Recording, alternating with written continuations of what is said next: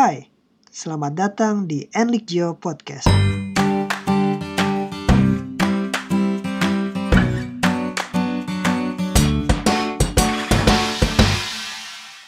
Pokoknya orang paling kaya itu adalah Bill Gates. Terus saya mikir, wah, gue harus jadi the next Bill Gates. Terus juga gue harus belajar metodologinya. Lo nggak bisa mulai dari asumsi dasar, tapi lo harus mulai dari suatu masalah gitu. Ternyata lo punya hobi bikin puisi ya? Kayak matematika penting bukan dalam artian lo harus ngerti 1 tambah 1 sama dengan 2, tapi matematika mengajarkan kita gimana sih logika kita berpikir. Terkadang gue tuh selalu khawatir ya, kita tuh kerja untuk cari uang. Gue nggak boleh lulus asal lulus, gue harus persiapkan karena gue tahu IT itu nggak sembarang teori, nggak sembarang ini, kayak butuh experience. Halo teman-teman, kali ini gue kedatangan teman kuliah di zaman S1 gue dulu di Universitas Gunadarma. Di episode kali ini gue akan coba ulik bagaimana ceritanya teman gue satu ini terjun ke dunia IT, lalu lulus kuliah sampai menemukan pekerjaan yang dia tekuni sekarang, dan juga hal-hal non-teknikal seperti inspirasi hidup, pengalaman hidup yang membuat teman saya satu ini tidak pernah lelah untuk terus belajar demi menggapai mimpi-mimpinya. So, yuk kita dengarkan.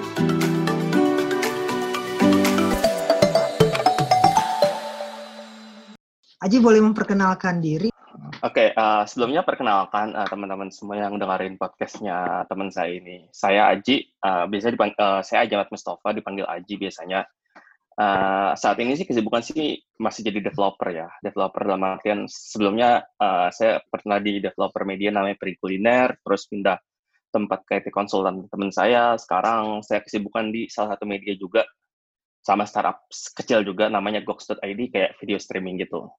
Ya kalau kita bicara kegiatan sehari sih biasa sih kerja dan sebagainya, tapi sekarang lagi nyambi beberapa project, tapi project yang itu adalah kayak saya lagi nyambi ada project sama teman saya juga untuk buat satu platform, tapi saya nggak di developernya, hanya di bagian community-nya.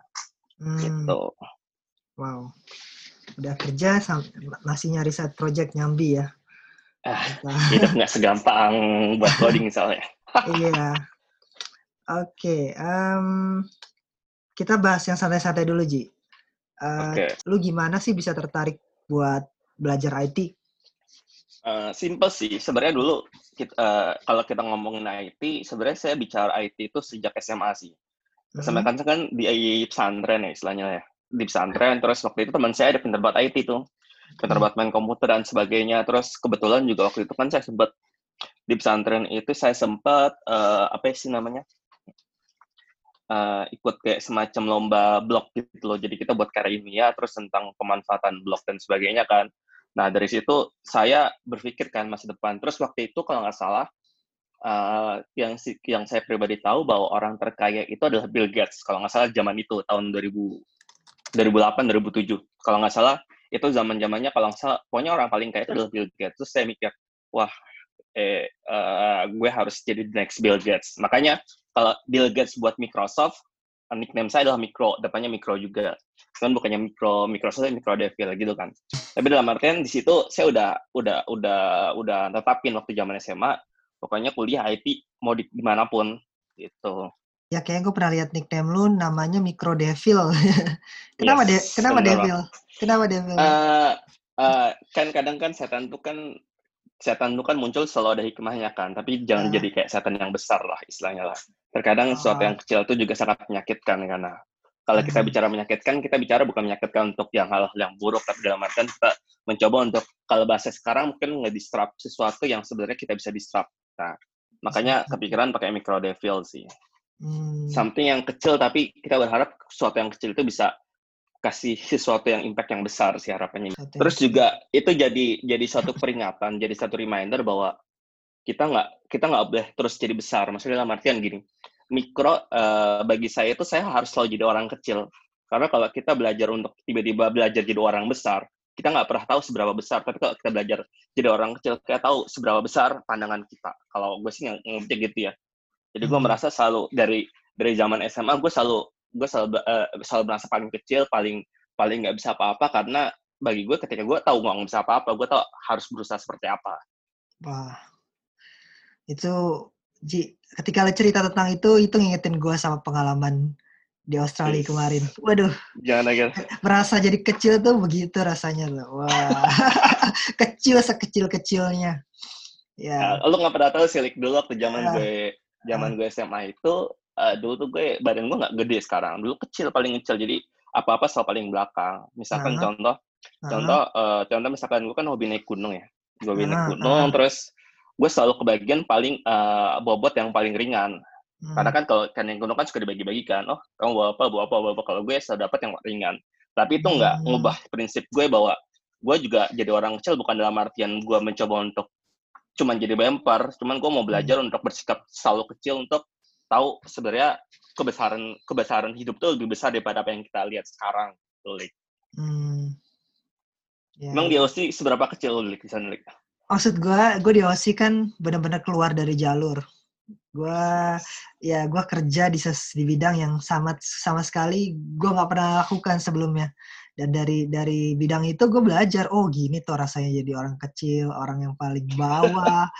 Dan ya justru itu jadi membangkitkan motivasi gue buat bangkit lagi ketika lu udah tahu gimana rasanya kecil. Keinginan buat balik lagi, buat belajar lagi tuh jadi makin besar, makin menjadi-jadi. But anyway, ya, oke. Jadi itu sedikit perkenalan dengan IT ya. Kalau cita-cita waktu kecil sendiri gimana, Ji? Waktu ya. Jujur ya, gue terkadang aneh ya kalau kita bicara cita-cita waktu kecil ya. Gue dulu kayak, gue nggak tahu sih cita-cita gue waktu itu simpel sih. Gue mau ikut kayak bokap gue. Bokap gue kan pegawai negeri bea cukai kan. Gue cuma mimpi, gue pokoknya jadi pegawai negeri bea cukai gitu kan. Tapi setelah waktu pas gue SMA, kayaknya jadi PNS bea cukai itu terlalu sederhana gitu. Walaupun itu satu ambisi yang nggak bisa gue hilangin sih. Ya sometimes gue pasti akan masuk ke sana. Cuman kita nggak tahu seperti apa jalurnya kan. Tapi setidaknya dulu mimpi gue adalah ikut mirip kayak bokap gue jadi PNS bea cukai. Kalau mau jadi PNS harus bea cukai, nggak boleh yang lain. Nah kita kan setelah S1 banyak mencar-mencar ya. Kalau Aji sendiri setelah lulus S1 dari Universitas Gunadarma, gimana nih ceritanya, Ji? Kalau gue sih selalu bilang, ya inget ya, gue nggak tahu sih, tiap orang kan, kita masih inget lah, zaman kita kan di kelas yang menurut kita, kok kayaknya persaingannya cukup ketat kan, tahu sendiri lah, kita kelas ITB-nya, secara saya kita kelas ITB-nya di kampus itu kan, cuman dalam artian gini, gue selalu berpikir bahwa, gue udah belajar gitu kan, ketika lo masuk IT, berarti lo punya resiko macam-macam kan, dan gue waktu itu mempersiapkan banget, gue tuh nggak boleh lulus asal lulus. Gue nggak boleh lulus asal lulus. Gue mencoba untuk nggak terlalu iri sama teman-teman gue yang udah lulus, udah wisuda, dapat kerja dan sebagainya. Tapi gue belajar. Gue nggak boleh lulus asal lulus. Gue harus persiapkan karena gue tahu IT itu nggak sembarang teori, nggak sembarang ini kayak butuh experience. Dan waktu pas setelah gue lulus, gue sih langsung waktu gue sampai spend 1 semester. Bukan spend semester, satu semester guna untuk cari tahu nih gue harus ngapain setelah lulus. Ya setelah gue tahu gue harus mau ngapain ya baru gue lulus. Dan kebetulan kan lu juga Lik yang waktu itu sempat kenalin gue sama ini kan, sama CEO Pergi Kuliner kan. Iya. Ya iya Lik, lu Lik yang kenalin gue. Kalau nggak salah itu CEO-nya Pergi Kuliner itu rekan kerja di tempat gue kerja. Kenal sama bos gue, jadi gue kenalnya ya dari kantor gue saat itu, kantor game waktu itu. Kalau nggak salah di Touchstand bukan sih, bukan ya? Touchstand ya betul. Waduh kita nyebut. Oh, iya, ya sudah tidak apa-apa. Ya nggak apa-apa. Podcast kok. Iya. Oh iya ya, gue baru ingat waktu itu pernah nge-share. Iya. Jadi alhamdulillah aja ya bisa nge-share.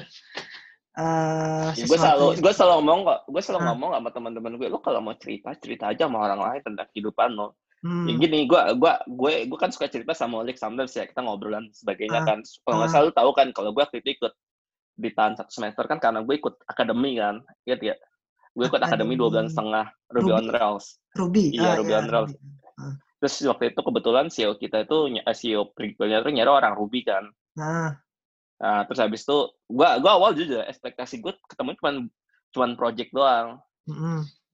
Cuman ketika gue ngeliat, oh kayaknya ya udahlah gue coba untuk masuk sini untuk belajar gimana cara proses bisnis. Karena waktu itu gue punya pilihan nih, mau masuk perusahaan yang besar, masuk perusahaan yang mulai dari bawah, karena tiap-tiap perusahaan kan punya sudut pandangnya masing-masing. Ya. Karena gue ambil pelajaran sih, gue ambil pelajaran banget waktu pas kita ikut Teknik Asia, ingat gak? Hackathon. Itu Ya. kan yang hackathon 2012 kayak pertama kali atau gimana sih, gue lupa deh. Kayaknya itu pertama kali di Jakarta. Pertama kali di Jakarta ya. Nah, gue Ah. ambil pelajaran di sana ketika, lu ketika bangun sebuah bisnis ya lu nggak bisa cuma bisa IT doang, tapi harus ngerti langkah awal seperti apa kan. Dan itu gue alhamdulillah belajar banget waktu pas awal-awal kerja di Peri Kuliner, dan so far so good lah istilahnya sampai gue akhirnya resign kan. Tapi ya alhamdulillah itu jadi pelajaran penting sih. Tapi satu pelajaran penting yang menurut gue pelajarin banget. Bukan soal Peri Kulinernya, tapi soal jaringannya. Gue cerita sama lu, gue cerita sama orang lain, harapannya kan sometimes di kemudian hari kita bisa bersimbiosis mutualisme gitu kan.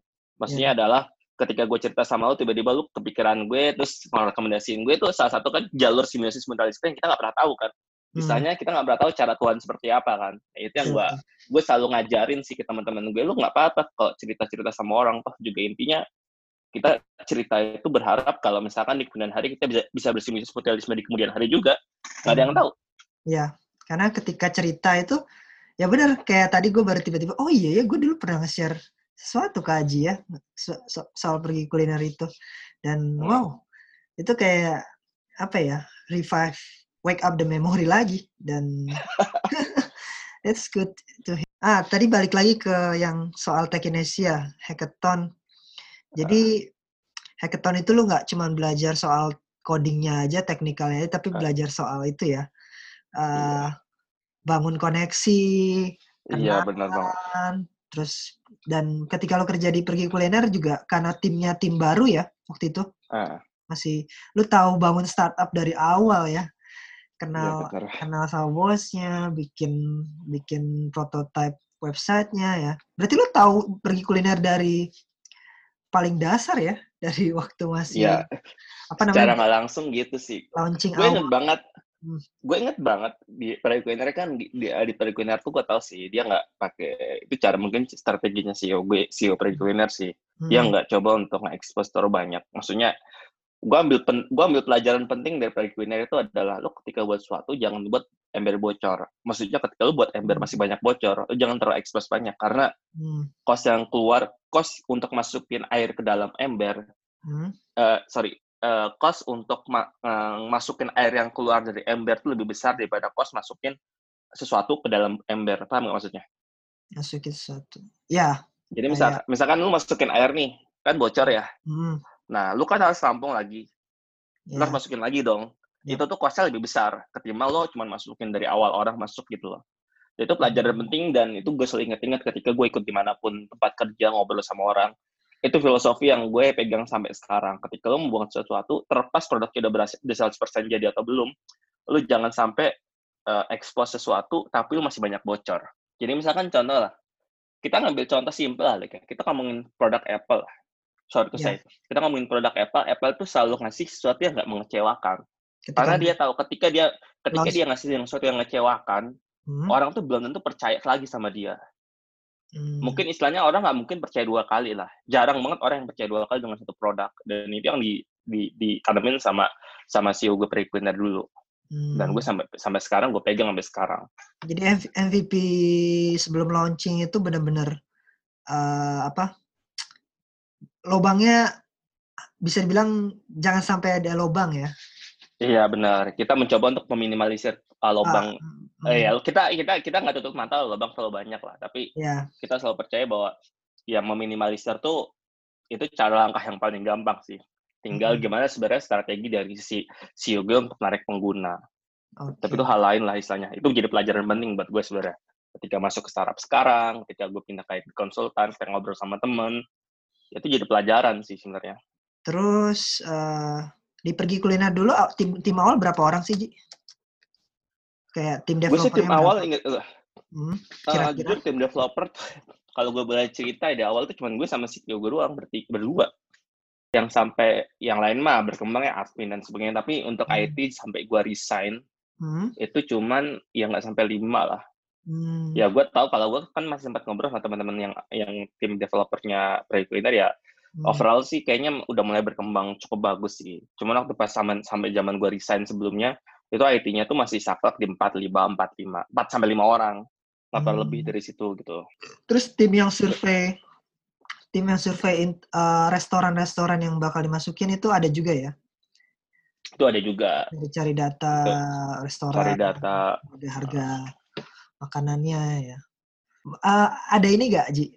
Lu kan ngotak-ngatik websitenya. Ada menu favorit gak di yang masih lu inget sampai sekarang? Menu yang Gue sih selama ini sih menu ah, favorit kalau kita bicara restoran sih gue nggak terlalu nggak terlalu hobi banget makan ah, yang sifatnya kayak nge-review dan sebagainya gitu. Tapi menurut gue apa yang paling favorit ya? Gue sih salah satu favorit gue sebenarnya satu sih waktu dulu.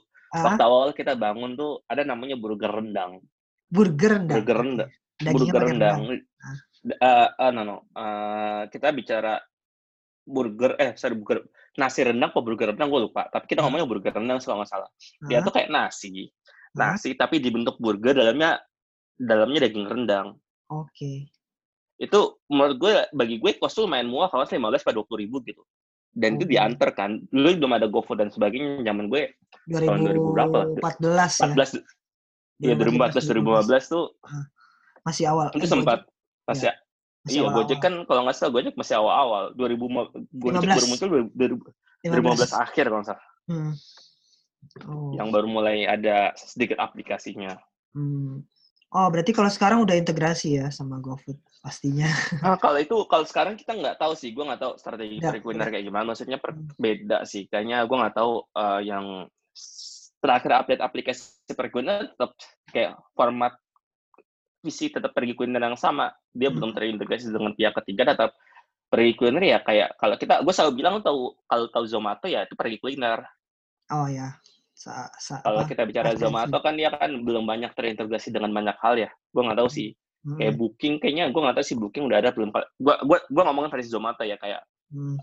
antar restoran juga kayaknya belum ada gitu. Tapi kalau di Pergi Kuliner juga akhirnya kayak mirip kayak Zomato tetap sesuai dengan original Pergi Kuliner tuh kayak gimana Dulu, tempat gimana orang cari restoran atau cari makanan yang enak di situ. dulu Dan gue itu hmm, yang gue suka sebenarnya dari visinya Pergi Kuliner dia tetap stay di Pergi Kuliner walaupun ya terlalu tricky di zaman sekarang. Paham nggak maksud gue?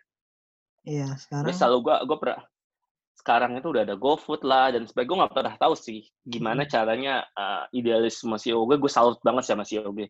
Tetap stay dengan tadi kuliner. oke. Ya, zaman itu juga Foursquare masih populer ya.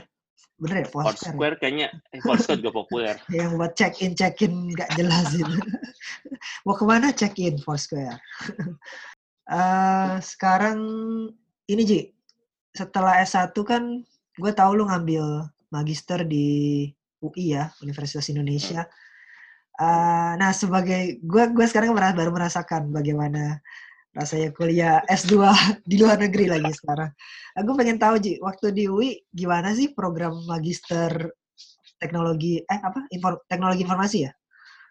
Teknologi Magister. informasi. Kalau kalau kita bicara sebenarnya sih, gue sebagai background story dulu juga sih. Maksudnya kenapa Ah, sih gue ngambil UI? Dulu sebenarnya gue kepikiran sih. hmm, Gue cuman kuliah di universitas swasta yang menurut gue pribadi ya belum terwah dengan kalau kita komparasi sama UI, ITB dan sebagainya. Karena gue hmm, selalu pikir gue harus sekolah di UI, ITB dan sebagainya yang menurut gue wah gitu kan. ah, Terus habis itu gue selalu netepin bahwa lu kalau mau kuliah S2 harus di UI, di luar atau di UI. Gue ah, salut sebenarnya sama lu, lu bisa ah, keluar tapi kalau gue harapannya kan kalau nggak di luar di UI. Ketika gue masuk UI ya bener kata yang kaget sih sebenarnya proses belajar mengajarnya sih. oke. Proses belajar mengajarnya yang menurut gue itu bikin shock shock secara nggak langsung gitu kan. Kita bicara kita bicara kita bicara diskusinya banyak, Hmm, orang-orangnya juga teman-teman gue alhamdulillah juga orang-orang yang cukup open minded dalam artian terbuka pikirannya. Kan di situ kan segala bidang ada orang yang manajerial lah, ada orang di IT konsultan lah, ada orang macam-macam dan di UI di yang tempat gue sekolah dulu yang di Magister itu Magister Teknologi Informasi itu kita belajar bukan hanya masalah teknikal sebenarnya hmm, dan itu yang sebenarnya salah satu yang mau gue siasatin gue masuk masuk mencoba untuk gak masuk orang ketiga tapi lebih paham ke level manajemennya. Karena jujur sebenarnya kalau gue bisa masuk ke manajemen, gue akan masuk ke manajemen ketika masuk ke Magister Teknologi Informasi.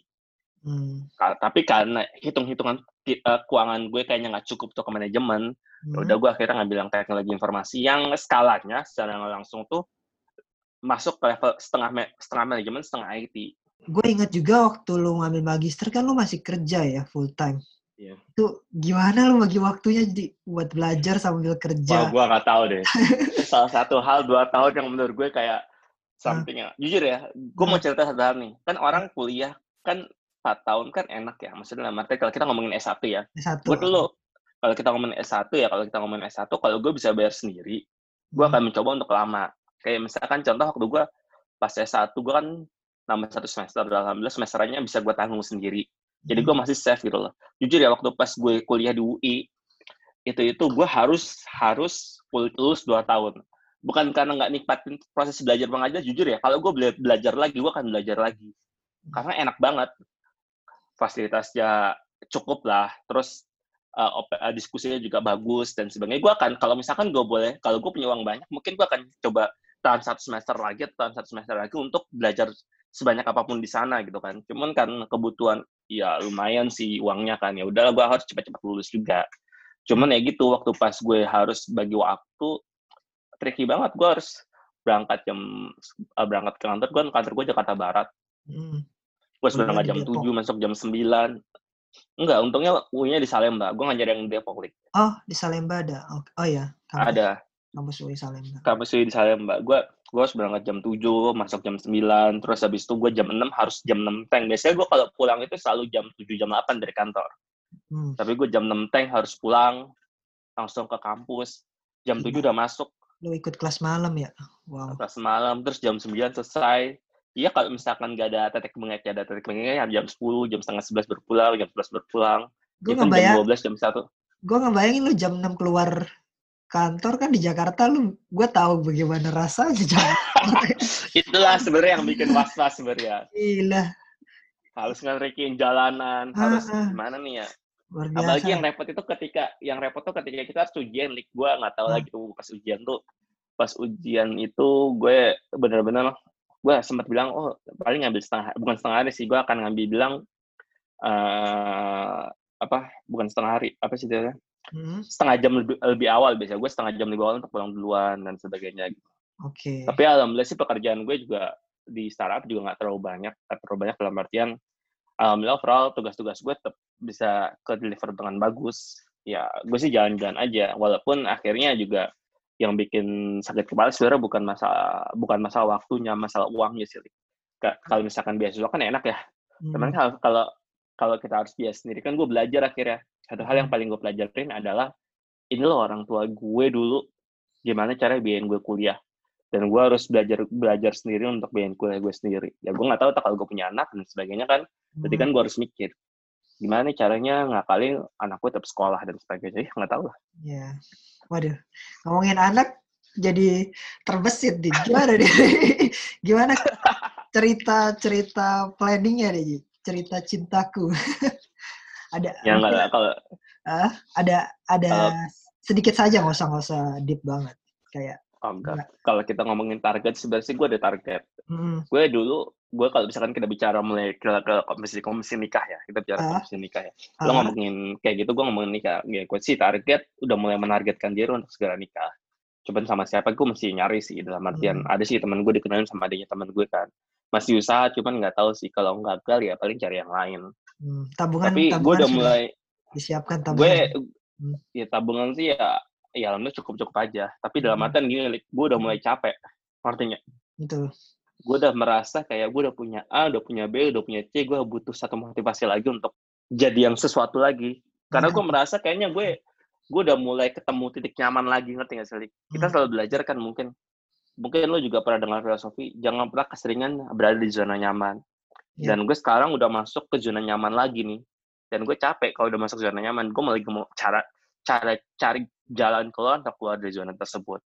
Even gue sampai kepikiran kalau misalkan rencana nikah gue gagal tahun ini ya gue kepikiran, makanya kemarin sempat chat nge-DM lo di Instagram kan, gue mau coba deh gue keluar kuliah di luar negeri S2 lagi gitu. Itu dalam artian Dalam artian gue coba untuk ngangkat level sih sebenarnya sih. Gue mau Ya. butuh butuh lompatan baru untuk ngubah zona nyaman gue tadi di zona yang sebenarnya effort lagi untuk bisa berjuang lagi gitu. Ya. Dan itu privilege juga ya ketika kita belum berkeluarga, itu masih ada privilege itu gitu buat pilih jalan yang maksudnya kalau udah berkeluarga kan susah buat keluar-keluar gitu ya. Iya Karena benar sih. karena ada tanggung jawab lah untuk menjaga keluarga. By the way, Ya. sebentar, sometimes gue ketika gue berkeluarga sekalipun, gue Hmm, akan tetap berpikiran untuk coba kuliah. Minimal tinggal di luar setahun, 2 tahun, 3 tahun. Entah oke. kerja, entah kuliah. Entah Oke. kerja, entah kuliah ya. Karena gue mau belajar tuh sebenarnya, jujur ya, mohon maaf.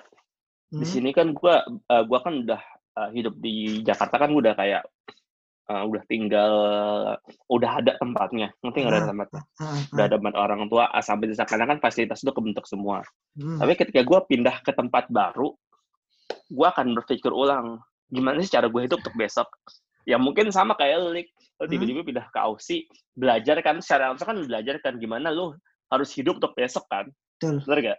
Yap. Bukan hanya lu kan ngambil kan working holiday, lu kan nggak cuma holiday-nya doang kan, holiday is bonus gitu kan. Tapi working-nya kan harus pikirin kan, gimana caranya lu hidup 1 bulan, hidup 2 bulan, hidup 3 bulan, ya Hmm, dengan taruhan bahwa sometimes lu bisa gagal. Dan gue salut banget sebenarnya sama lu, ketika lu bisa masuk ke tahap itu. Dan gue lagi cari nih, sebenarnya gue mau masuk ke tahap itu, cuman sebelum tahu jalannya. Jalannya mungkin ada, cuman kayak gue kayaknya masih dapat backupan paling terakhir itu yang mau gue hindarin sebenarnya. Gue tapi udah kepikiran sih, sebenarnya kalau ah, kayak ngomongin di Austen ya, gue ada bahan studi kasus. hmm, Gue mau open case lagi nih, sebenarnya waktu pas di S2 tuh kan uh, ah, research gue tuh, metodologi research gue tuh berantakan banget. Ya, gue pernah dimarah-marahin lah, cuman gara-gara research doang. hmm. Kan kalau kita ngomongin penelitian kan dulu, kalau zaman S1, orang IT yang penting buat aplikasi kan. Iya, kalau ini Ya kan? harus baca Kalau paper. kalau ya entah harus baca paper. Gue beruntung banget deh. Gue jujur gue merasa orang yang berharga banget ketika gue di S2 di UI gitu kan. Gue Ah, harus sering-sering baca paper. Baca hmm, paper tuh juga satu triknya sendiri, lu nggak cuma baca, tapi ya nggak tahu sih, paper-papernya juga cukup menarik kan. Terus hmm, juga gue harus belajar metodologinya. Lu nggak bisa mulai dari asumsi dasar, tapi lo harus mulai dari suatu masalah gitu loh. Dan hmm. gue berencana di S2 gue ketika gue S2 di luar gitu, gue mau berencana di satu tempat gitu kan, gue mau studi tentang tentang gimana level manajemen ngadapin corona kayak gitu loh. Oke. Dan gue mau ngambil case itu sebenarnya, makanya gue itu lagi jadi bahan bahan bahan ide-ide dasar. Gue siapin ide-idenya palingan beberapa, ya sebulan 2 bulan ini kalau gue ada waktu senggang mulai nekunin tentang manajemen ketika ngadepin corona gitu loh. Dan gue pengen tahu nih tiap-tiap misalkan let's say misalkan gue ke Estonia, gue Hmm, pengen studi case di sana. Estonia gimana sih caranya dia tuh di level manajemen ya, itu hmm. ngadepin ngadepin ngadepin COVID-19 ini kan. Kalau kita baca di level manajemen di Indo kan, yang penting WFH bisa kerja dan sebagainya. Tapi kan WFH kan nggak cuma WFH doang, tapi kan gimana cara level manajemen itu ngebuat orang karyawan tuh bekerja secara optimal kan. Gue bukan maksimal ya, optimal. Entah Optimal. pakai Discord lah, pakai Zoom dan sebagainya gitu kan. Itu Hmm, juga kan hal-hal yang menurut gue ya, gue pengen pelajarin sebenarnya, yang jadi studi kasus gue ketika gue masuk ke nanti pas gue S2. Dan S2 gue juga rencananya ketika di luar, gue hmm, nggak mau ngambil IT, entah itu gue mau ngambil level ke bisnis manajemen atau manajemen itu sendiri. Itu yang jadi hmm. bahan bahan pikiran gue sih. Manajemen itu bisa kalau di IT product manager, bisa project Uh, manager ya. hmm, I see, I see. Ya agak keluar dikit nih dari IT sekarang. yeah. Gua kemarin iseng lihat Instagram lu. Ternyata lu punya uh, hobi bikin puisi ya. Kayak itu gimana ceritanya aja lu ada gue berusaha menerka teks-teks yang lu tulis di Instagram itu ada puisi-puisi. Kadang-kadang kata-katanya menarik kayak yang terakhir pas bulan puasa lu nulis tentang apa ya? Bulan puasa ini terasa berbeda karena hmm, apa ya? Tidak ada bukber fisik tapi bukber uh, virtual mungkin ya. enggak, Itu itu gimana ceritanya? gini, gue selalu belajar sih. Gue Ah, belajar dari, jujur ya, gue punya idola, bukan idola sih, gue selalu punya benchmark. Lo kalau dengar namanya Cak Nun, Cak lo pernah dengar Cak Nun atau si Jiwo Tejo, mungkin juga pernah familiar sama si Jiwo Tejo. Digital tahu Cak Nen. Ya, dia kan matematikawan ya. Cak Nun tuh kan bukan ulama konservatif ya, ulama yang menurut gue, ustadz yang menurut gue ngajarin Hah? Islam itu bukan sebuah ritual, tapi Islam itu sebuah bukan sebuah ritual, tapi sebuah jalan gitu loh. Gue belajar dari Cak Nun gimana cara nerapin Islam secara benar, bukan cara benar, secara kafah, tapi cara ya emang Islam seperti ini gitu loh. Dan gue Hmm. belajar dari Syuhat Teju itu sebenarnya kita sebagai orang IT ya, matematika itu penting kan. Setuju. Matematika penting bukan dalam artian lu harus ngerti 1+1 sama dengan 2, tapi matematika mengajarkan kita gimana sih logika kita berpikir. Cara berpikir itu. Cara berpikir kita belajar dari matematika. Nah, di Studio itu dia ngajarin, gue ingat banget speech dia di TED 2000 berapa gitu.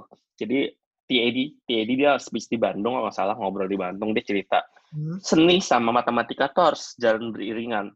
Jadi seharusnya lu ketika pintar matematika, lu pintar di bagian seni. Dan gue akhirnya ngerasa, oh, kenapa kok gue hobi nulis? Kenapa kok gue hobi tulis puisi, gue nggak bisa bilang puisi, tulis kata-kata yang seperti di Instagram itu, karena gue ngerasa ini cara matematika gue untuk mengekspresikan secara bijak menurut gue.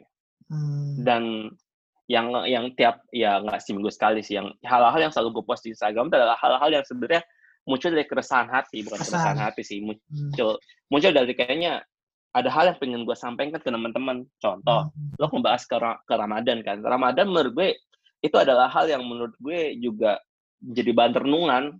Bahan renungan dalam artian, lo dulu Ramadan, kita ada isu di mana Ramadan itu selalu diisi dengan bukber, seminggu kita udah kerja tiap hari sampai sore, terus Sabtu Minggu selalu lupa sama keluarga.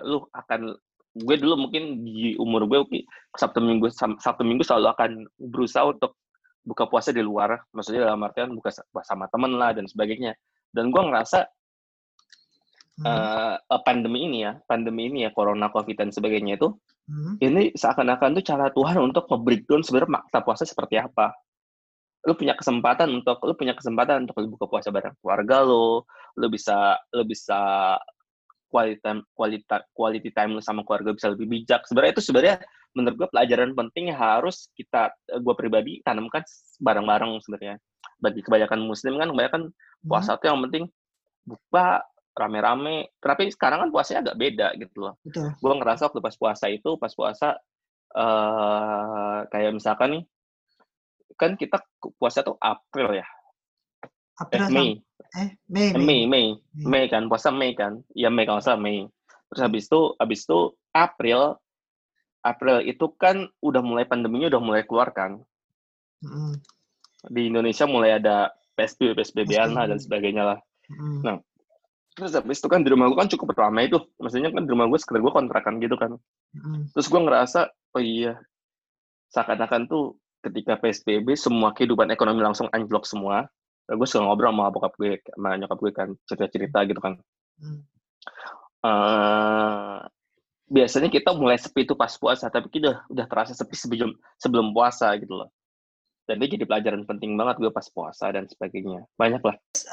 Balik lagi ke puisinya, lo emang ada hobi bikin puisi ya waktu apa kayak telingan aja atau? Itu bukan gue nggak bisa bilang hobi ya. Hobi itu kan kadang sesuatu yang lo kayak rutin. Suka banget. Gue kayak mungkin ya rutin dan sebagainya kan. Gue bisa bilang selingan sih. Ketika gue lagi muncul kayak sesuatu yang pengen gue sampaikan, gue akan tulis sih. Di notes gue banyak kok. Nah, salah satu kenapa kok lo kalau misalkan ngelihat tulisan gue yang di Instagram itu kan berrima. Artinya selalu AA, semua BB, semua CC, semua di belakangnya. Dan itu gue belajar dari komika stand up comedy Suci 4, namanya Abdur. Iya, Abdur Rashad kalau nggak salah, Suci 4, juara 2. Dia ngomong suatu hal yang menarik selalu berrima gitu, dan gue belajar sama dia. Belajar dalam artian gue ikutin stand up-nya, dan stand up-nya cukup menarik dan sebagainya, walaupun ketawa-tawa, tapi ketawa nyentil gitu kan. Dan gue selalu belajar sih cara dia nulis, cara dia nyusun kalimat akhir. Dan itu kan nggak sembarangan, itu kan butuh proses ngebaca, lu harus banyak A, banyak B, banyak C gitu.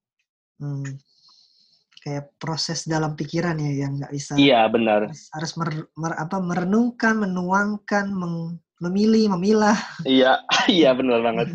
Memilah kata-kata kan juga skill tersendiri itu. Iya benar. Terus juga lo kalau ngeliat di Instagram gue kan formatnya kan selalu foto-foto tulisan, foto-foto Ya, tulisan. gue lihat Itu gue ngambil, ada patternnya nih. gue, gue ngambil pelajaran juga dari temen gue. Mungkin lo kenal namanya Rizky Sionto gitu kan. Dia Ya, cerita dia format dia waktu pas kuliah di Instagram kayak menarik gitu loh. Dan gue mau patenin itu di tempat gue, bukan patenin sih. Gue mau replika dia itu di tempat gue di Instagram gue. Jadi ya kadang gue share tentang kehidupan pribadi gue di Instagram, tapi gue akan juga nge-share tentang format-formatnya. Jadi gue mencoba untuk ketika nge-posting itu, misalkan itu posting foto. Kan pattern gue habis itu kan posting tulisan. Gue itu mencoba secara langsung memaksa diri gue untuk sebelum mau posting foto lagi, posting tulisan dulu. Oke. Jadi tuh seakan-akan tuh lu ngedorong untuk belajar nulis tiap lu mau posting foto. Ya kadang-kadang kan orang yang paling bikin lama ngepost itu cari caption. Ya, iya kan? Captionnya apa ya? Kadang-kadang kalau udah males dah post aja. Oh gitu. Kalau gue jujur kalau ke foto-foto gue di Instagram rata-rata nggak pernah pakai caption. Gue nggak usah pusing nggak banget terlalu ya. Orang pusing banget. iya, orang mau like atau enggak serah lu. Iya. Orang ya kadang-kadang Instagram juga bisa jadi jurnal ya. Udah orang mau lihat silakan, tidak juga tidak apa ya. Tapi ya, oke. Gue penasaran sama project terbaru lu, Folknesia. Oke. Ya, boleh ceritain sedikit nggak Folknesia itu visinya apa, terus gue sih konsepnya. waktu itu kalau gue bicara Fognesia itu nama dari teman gue sebenarnya, partner gue kan, namanya Ya. Zoro kan. Nah, gue cerita kalau kita bicara kalau kesah sebenarnya waktu itu gue waktu WFA tuh gue sering dengerin podcast. Podcastnya dalam artian di YouTube sih, kayak si Om Deddy Kobusher lah atau siapa gue sering dengerin kan ngobrol apa dan waktu itu banyak banget obrol tentang corona, covid dan sebagainya dan gue pingin kan waktu WFH kan kita kayak nggak pernah punya waktu ngobrol kan, bener dong? Iya, kayak ada aja kendalanya buat ketemu orang. Iya, Ngobrol ada sama aja. orang. Gue sampai waktu pas WFH pertama ya, waktu pas waktu pas kantor gue nerapin WFH pertama, gue stres, balik. Gue stres dalam artian gue benar-benar kayak, waduh gue nggak tahan nih di rumah terus. Gue sometimes kayak seminggu sekali gue harus keluar kota, ke Bekasi, sorry. Gue harus ke Bekasi, cuma nongkrong, cuma apa, yang penting gue fresh lah, nggak di rumah doang gitu kan. Dan terus yaudah abis itu gue udah mulai terbiasa dengan kegiatan gue seminggu di rumah. Abis itu gue sering-sering denger podcast. Terus gue pingin ikut bicara gitu loh. Nah abis itu ya udahlah, gue mau ikut bicara tapi sama siapa? Gue sempat nyari partner sebelumnya. Sebelum temen gue yang terakhir ini, si Zoro ini, gue sempat kontak beberapa kan, lu mau jadi, gue mau buat kayak gini nih, project ini, lu mau ikutan nggak gitu? Nggak mau, ditolak sekali. Itu terus ada lagi, nggak bisa, tolak lagi. Terus pas temen gue kan suka buat podcast kan. Si Zoro tuh suka buat podcast juga. Terus habis itu, yaudah deh gue coba. Ternyata dia juga berbalas, maksudnya dalam artian, iya Ji, boleh juga, menarik Ki. Karena konsep yang gue tawarin itu sebenarnya sederhananya gini. Gue mau belajar untuk mendengarkan dari orang-orang yang menurut gue tuh ya biasa aja gitu loh. Mungkin kita bicara sama orang pedagang lah, sama orang-orang yang kaki lima lah, atau sama orang-orang yang di bidangnya, tapi ya levelnya bukan level publik, bukan public figure. Nah, gue mau lihat di situ sebenarnya gue pengen coba untuk, gue nggak salah loh kita dengerin dari orang yang model-model kayak gitu. Kadang ada pelajaran penting yang mungkin nggak dilihat sama orang. Dan gue mau coba untuk kayak konsepnya Kick Andy dong. Kick Andy angkat orang-orang kecil gitu yang ya maksudnya bukan public figure juga, tapi nah, gue nggak tahu sih, gue nggak bisa bilang sih. Tapi kan kebanyakan rata-rata kalau kita ngomongin media pada umumnya yang gue lihat ya, dia andai kata mengangkat seseorang udah terekspos duluan, bang nggak? Oke. Nah, gue coba untuk udah ke-expose duluan kan, maksudnya kayak lagi itu viral, orang lagi viral dan sebagainya kan, dipanggil kan sebagainya. Nah, gue nggak mau kayak gitu sebenarnya. Gue mau ada orang nih, gue lagi ada isu apa gitu, kayaknya gue tahu nih profil orang, boleh nih gue ajak nih, udah gue ajak ngobrolan sebagainya, kita ngobrolin cerita-cerita. Jadi gue berharap kehidupan dia, apa yang bikin gue tangkap dari obrolan itu juga akhirnya orang-orang juga tahu nih, sebenarnya obrolan kayak gini, kecil-kecil kayak gini ya, istilahnya obrolan warung kopi lah ya. Obrolan warung kopi itu sebenarnya juga punya manfaat yang besar gitu, dan gue merasa iya benar juga, gue harus kayak gini gitu loh. Buat gue sendiri ya ini jadi sarana gue buat reconnect sama teman-teman. Karena biasanya kalau mau interview kan biasa mulai dari orang yang kita kenal dulu gitu. Ah, Sebelum interview orang-orang hebat kayak ya CEO atau apa kan itu butuh ekstra. Wah, kalau gue mulai dari teman-teman lu, mulai dari lu, nanti mungkin gue bakal inget-inget lagi siapa yang dulu pernah kerja bareng atau belajar bareng. Oke, jadi itu Fognesia. Bisa dicek di YouTube ya, Ji? iya, Channelnya kita channelnya ada kok di YouTube Fognesia gitu. Fognesia. Itu Temen gue juga, gue lupa sih latar belakangnya kenapa Fognesia. Kalau nggak salah, Fog itu artinya rakyat deh. cerita Temen gue kan juga orang, rakyat ya. Fog itu kan rakyat kan, masalah gue cari iya Fog itu rakyat. Maksudnya dalam artian dia cuma pingin bawa ya,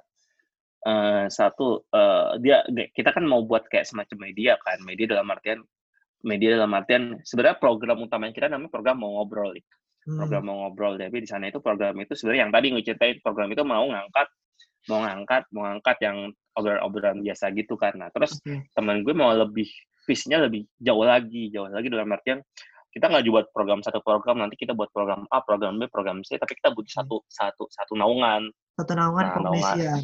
Fognesia, dan program pertama kita program mau ngobrol. Kita masih belum tahu sih akan buat program seperti apa berikutnya, tapi kita mau coba golin dulu program mau ngobrol ini Fognesia. Semoga berjalan dengan baik, Ci. Gua dukung. Amin. Saya dukung. Oke, berarti itu udah masuk ke tambahan deh visi ke depan selain Fognesia ada lagi yang Kalau gue sedang lu rencanakan sama selain kuliah tadi kan? Kalau gue sih rencana gue visi ke depan gue jujur ya, gue kalau kita mau jadi apa gue masih belum tahu mau jadi apa. Tapi rencana pendek gue coba untuk masuk ke corporate sebenarnya sih. Masuk corporate. Oke. Iya, maksudnya ke corporate dalam artian gue kayaknya udah mulai kayaknya gue di startup kayak terlalu nyaman ya. Ngerti nggak? Walaupun kerjaan gue sebenarnya nggak nyaman, kayaknya gue udah mulai terlalu nyaman dengan pekerjaan gue yang sebenarnya pekerjaannya emang nggak nyaman. Cuman kayak gue kayaknya harus naik level deh. Naik level gimana sih? Karena kan kalau kita ngomongin startup, kita ke level manajemen kayaknya cuma gitu-gitu doang, Lo punya isu A, isu B, isu C, seakan-akan itu jadi umum gitu loh. Gue udah belajar di kuliah S2 materinya seperti apa, terus gue udah belajar di Apple Developer Academy, gue juga belajar tentang banyak hal, bukan hanya codingnya tapi soft skill juga belajar. Terus waktu itu kayaknya gue harus masuk ke corporate ya, gue nggak tahu sih corporate apa, tapi dalam lengkap ini gue mau coba untuk secara karir gue mau masuk ke corporate. Terlepas sebenarnya gue ada side project juga sama temen gue untuk buat satu platform kan. Tapi itu platform yang sebenarnya nggak bakal banyak ngeganggu kan, itu platform komunitas sebenarnya. Dan gue juga ya udahlah, kayaknya gue coba visi gue ke depannya rencana gue ke depan sih jadi corporate sih.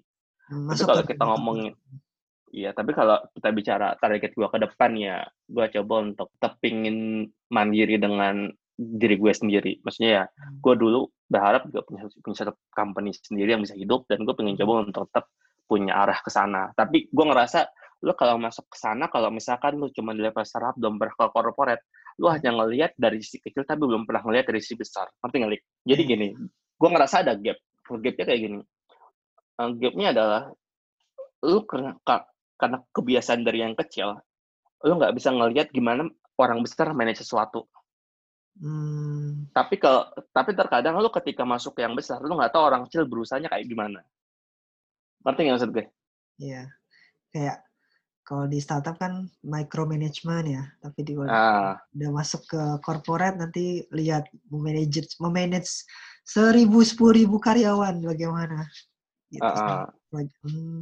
Dan gue ngerasa kayaknya gue butuh ke sana gitu. Dan gue nggak tahu sih, tapi gue kan mau menyelesaikan pekerjaan gue dulu di tempat gue yang sekarang kan. At least gue selalu komit sih sama tempat gue kerja, apalagi startup. Gue selalu komit. Gue coba untuk nggak keluar sampai benar-benar udah solid. Kayak Berikuenar kan gue ngerasa kayaknya gue udah dalam tanda kutip kayaknya gue udah mulai saatnya pindah ke dalam artian kan Berikuenar udah mulai sustain sendiri kan. Tim IT-nya juga udah mulai berkembang sedikit demi sedikit, dan gue ngerasa waktunya untuk pindah. Terus waktu pasti sekarang yang startup gue yang sekarang yang Gox itu, gue juga belum ngerasa sih, kan dia baru berdiri setahun kan ya. Gue masuk situ belum sampai setahun kan. Setahun tuh kalau nggak salah di Agustus besok setahun. Dan gue ngerasa gue akan mempersiapkan gimana caranya ini bisa stay. Jadi pas gue keluar juga plong. Gue selalu komit kayak gitu sih. Terlepas nanti gue corporate-nya, kita ngomongin corporate kayak misalkan masuk Tokopedia. Tokopedia gue rasa bukan startup lagi, udah corporate kan. Oke. Kayak Tokopedia Bukalapak dan sebagainya. ya udah Iya dong. skala Tokopedia, backupnya sudah besar sekali tuh. iya, Tokopedia kan bukan, kita nggak bisa ngomongin Tokopedia startup lagi, nggak bisa Iya. ngomongin Gojek startup lagi. Let's say misalkan kita bicara level low, middle, sama top ya, kita bicara gue mau coba kalau misalkan nggak bisa level top ya level middle, startup yang middle kayak Oke. misalkan Ruang Guru misalkan atau Kuiper misalkan atau misalkan Pergi Kuliner udah middle sih dan gue udah ngerasain mungkin ya ya tempat-tempat lain yang menurut gue udah punya role-nya sendiri-sendiri, perannya sendiri-sendiri. Toko inspirasi Ji dari bidang teknologi tadi lu udah sebut Bill Gates. Ada yang lain lagi yang mungkin jadi toko inspirasi lu? Yang Bill Gates itu jadi tokoh inspirasi gue untuk jadi orang kaya. Mohon maaf ya. Oke. Bukan dari teknologinya ya. Jadi Ya bukan dari teknologinya. Cuman kalau kita bicara, gue nggak mau bilang Steve Jobs adalah tokoh inspirasi gue, tapi gue cuman mau ambil ilmu dari Steve Jobs sebenarnya. Gimana dia build satu produk namanya Apple dan brandnya bagus banget.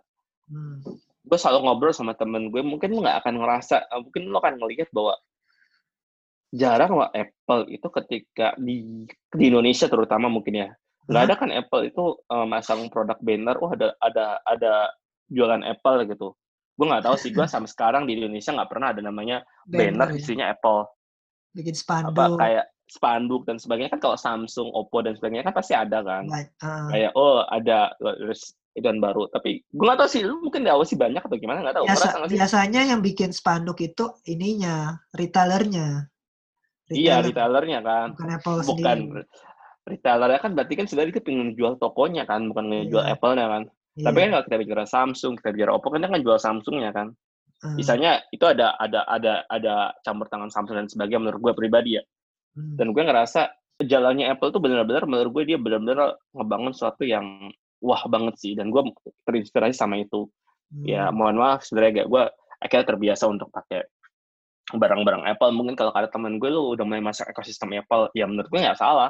Karena gue masuk ekosistem Apple itu bukan berarti gue jadi Apple fanboy gitu. Menurut gue kalau Apple fanboy kan orang yang tiap tahun pasti beli Apple kan. Kalau gue nggak sampai segitu. Kalau gue selalu bilang, gue kalau beli produk Apple harus lifetime-nya harus lama. Lo kalau beli iPhone, gue harus bisa 5 tahun. Gue kalau, mohon maaf, kalau gue beli Android, kadang kan cuma setahun selesai, 2 tahun selesai kan. Menurut gue akan selalu milih barang-barang level iPhone gitu, level yang bagus lah minimal ya. Tapi harus tahan lama. Itu investasi menurut gue. Jadi gue beli barang-barang Apple tuh investasi yang di kemudian hari harus gue bisa pakai, bisa manfaatkan lebih baik. Kayak contoh MacBook gue ya yang 2012, alhamdulillah sih sampai sekarang masih berfungsi secara baik sih, walaupun secara performa. Seumuran.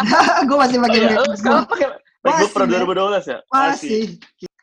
Lu sayang dong beli barang harga 10 juta, harga 10 juta lebih sama aja. Ya menurut gue fair ya, misalkan lu beli handphone 2 juta tapi lu beli setahun sekali. Sama lu beli handphone 15 juta bisa pakai 5 tahun, 6 tahun, 7 tahun. Kita rata-ratain sama dong. Kegunaan handphone buat apa sih? Untuk WhatsApp-an, untuk apa kan? Dan gue rasa fair menurut gue ketika lu beli handphone 2 juta sekali daripada lu beli handphone tiap tahun ganti, mendingan beli handphone panjang tapi bisa awet. Lanjut Ji, rekomendasi buku. Jujur gue, buku lagi kalau masih baca. Kalau gue buku tech gue nggak punya rekomend sih, karena menurut gue semua materi teknologi udah ada di internet semua. Bagi gue orang bagi gue sangat beruntung orang yang belajar IT sekarang, karena seluruhnya udah ada di internet kan. Dulu zaman kita kan gue harus sering ke buku lah, iseng-iseng baca buku lah dan sebagainya kan. Belajar Android gue sampai beli 5 buku, beli PHP juga, buku jQuery juga. Sekarang kan gue buku itu jadi pegangan, tapi sekarang kan semuanya udah di internet kan. Jadi menurut gue ya, gue kalau untuk buku teknologi gue belum ada rekomendasi. Tapi kalau kita bicara buku yang lagi mulai gue baca lagi, yang bersikap bodoh amat, tau nggak? Apa sih bukunya Oh namanya? itu Mark Manson. Ya, Apa seni bersikap bodoh amat, mana ya ya, ya. bukunya? Ya, gue tau. Tahu kan? The Subtle Dan Art itu of Not Giving. Tut. iya. Terus gue lihat, gue baca bukunya sangat menarik di awal-awal. Hah? Satu hal yang gue sampai kepikiran beberapa kali gue baca buku, gue sampai kepikiran bodoh amat tuh kan seakan-akan kita kayak nggak mau tahu kan. Tapi akhirnya gue berpikir bodoh amat itu maksudnya lu bersyukur menerima kondisi lu sekarang, tapi tetap berusaha untuk lebih baik. Yap. Karena Sama-sama gue selalu berpikir prioritas juga gak sih? enggak. Karena gue selalu berpikir gini, Lik. Lu menjadi lebih baik karena lu merasa kurang baik. Jadi lebih baik karena merasa kurang baik. Ngerti nggak maksud gue? Ya. Iya kan? Tapi kalau lu bersyukur lu udah nggak baik, lu akan tahu gimana cara jadi lebih baik. Yang pertama, lu nggak terima dengan kondisi lu yang sekarang, akhirnya lu berusaha mati-matian untuk merubah kondisi lu yang sekarang. Yang kedua, yang bodoh amat itu ngajarin, lu terima lu kondisi lu kayak gini, tapi lu harus tahu cara nih, gimana caranya lu bisa lebih baik karena lu udah terima. Kan nggak menurut gue itu jadi pelajaran. Itu menurut gue akhirnya ngerti konsep dari bersyukur, konsep dari sebuah kata ikhlas. Lu ketika lu ikhlas dengan sesuatu, nerima sesuatu, ya lu nggak berarti lu cuma nerima doang terus lu nggak ngelakuin apa-apa. Tapi ketika lu punya ambisi, lu nggak terima dengan sesuatu, itu yang bahaya. Dan menurut gue buku itu kayaknya akan mengajarin gue gimana caranya lu bisa nerima sesuatu dan lu harus tahu gimana caranya bisa lebih baik gitu. Yap. Gue punya kata-kata lain. Gue dengar juga dari salah satu buku yang gue baca, walk the talk. Jalani apa yang kamu katakan. Jadi kayak kalau kita bilang kita mau ini, kita punya visi ini, jalani. Jangan cuma di mulut aja gitu. Jangan omdo. Dan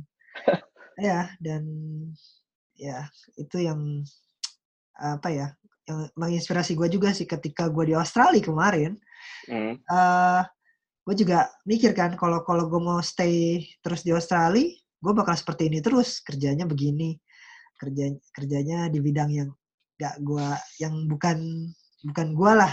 Dan gue juga berpikir gimana caranya buat lebih baik lagi, karena gue merasa saat di Australia kemarin kurang baik. Ya udah, salah satunya dengan studi. Dan